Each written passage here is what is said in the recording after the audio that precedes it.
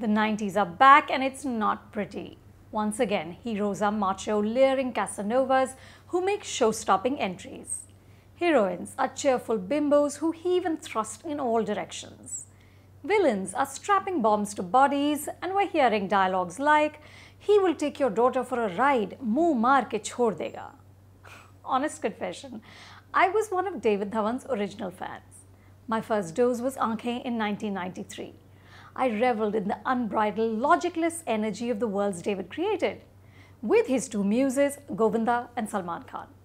In his best films, there was this joyous abandon. You just had to stop thinking and simply submit to the madness. But I couldn't do it with Judwaa 2. Judwaa 2, a remake of David's 1997 blockbuster, is the story of conjoined twins who are separated literally at birth.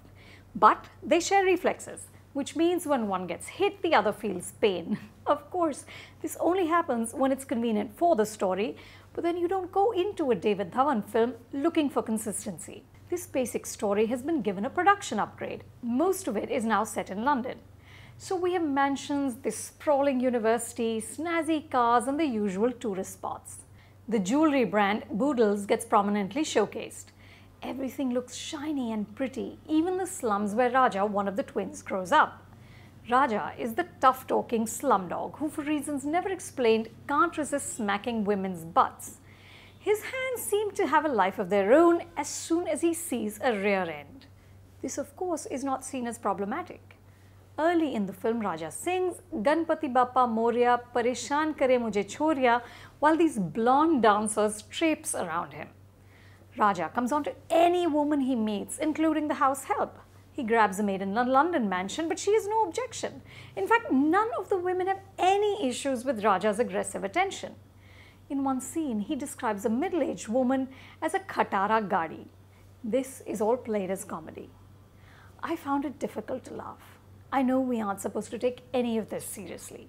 Judwaa 2 is just as careless about people with speech impairments. So Raja's friend has such a heavy lisp that you can't understand what he's saying. There's also a mind doctor who suggests that a bipolar patient should just kill himself. It's equal opportunity insensitivity. But I feel like we should know better by now. These characters were problematic even in the 90s, and now they seem doubly so. Prem's girlfriend's mother, played by this constantly trembling Upasana Singh, seems to be in heat, and in this version at one point, he actually kisses her. The best thing about Judwaa 2 is Varun Dhawan.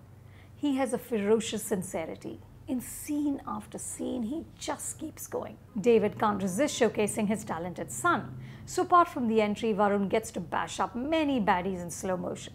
He dances, romances, does comedy, and even sheds a few tears. And he also gets to share a frame with Salman Khan, the original hero. Judwaa 2 is literally the only promo reel Varun will ever need. Dialogue writers Farhad Sajid managed to insert some laughs, but these are too few and far between.